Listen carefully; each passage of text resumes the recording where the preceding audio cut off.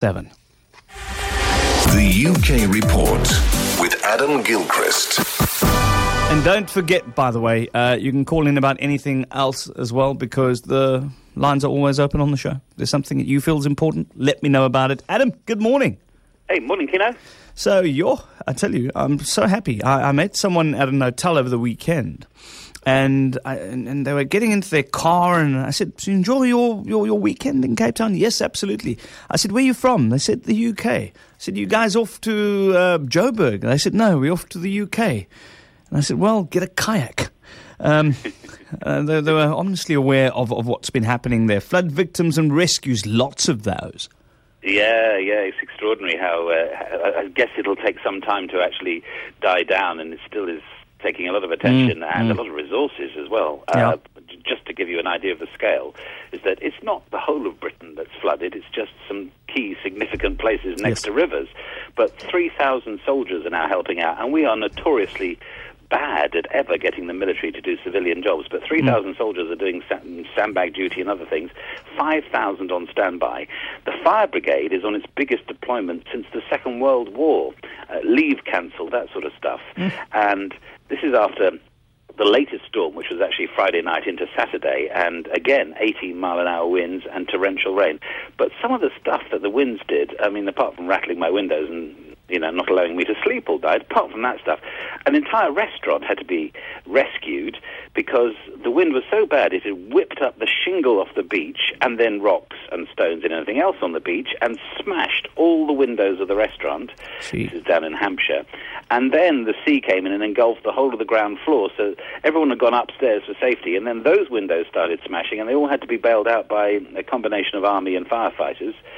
And again, just to show how extraordinary it is, an elderly man died on a cruise ship out in the English Channel when a freak wave smashed in 4 windows on one side of the ship. And you think, that never happens. These are obviously often metal windows with reinforced glass, and smashed them in, and unfortunately this guy was right in the way, and he died because of it. So, although in theory today the weather is better, it doesn't make any difference yet, because there's nowhere for the water to go. It all has to find new homes and drain away, and it'll take quite some time. Tributes to Sir Tom. I mean, that soccer legend, Tom Finney. Yeah, very difficult to convince somebody about an old legend. I mean, given that this is a gentleman who died at the age of 91, he's quit playing football in 1960, so you have to try and convince people how good he was. Now, he's before my time, but those who saw him play say, don't make any mistake. Tom Finney is right there, along with Pelé, Maradona, George Best, and in modern terms, Lionel Messi, Cristiano Ronaldo. He was that good. He only ever played for Preston North End, which of course is, in these modern terms, not a very sexy club to have played for, and England, so Preston and England. But two great things about him. Number one, an absolute gentleman and a one-club player and all those things that tend to happen. But number two, throughout his entire soccer career, he remained a plumber.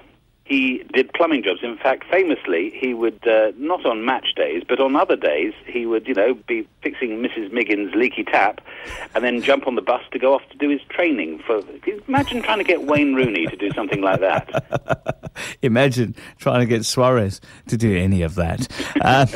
And if you want to describe Tom Finney to anybody, you can tell them that Tom Finney was everything Suarez will never be.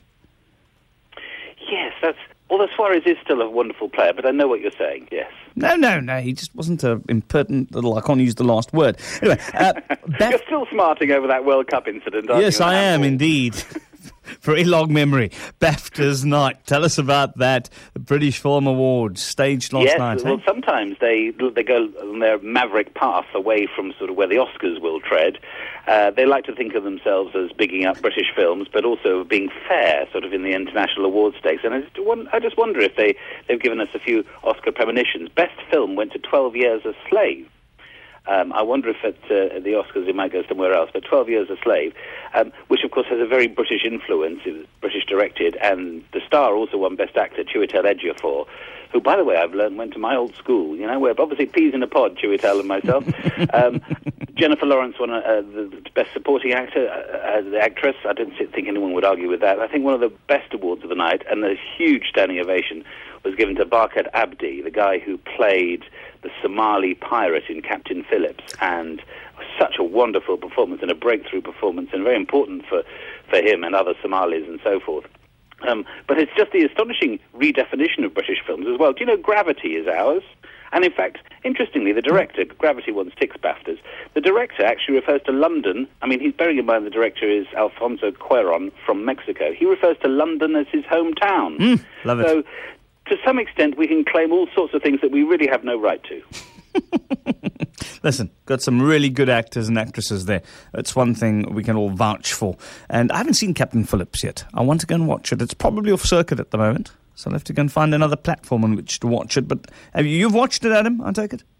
Yeah, I have. It's one of those things that I sort of set out to do about 6 months ago, was to see if I would be completely up to date on all the BAFTA and Oscar nominees, and I think I've seen them all apart from Dallas Buyers Club, but otherwise, yeah, I've seen them all, and I have to say, yeah, I think the last 12 months has been absolutely phenomenal for film. There are a dozen all-time great films that have come out in the last 12 months. That's only my personal opinion, though. And one wonders who does the journalism then when he's sitting in the movies. Adam Gilchrist with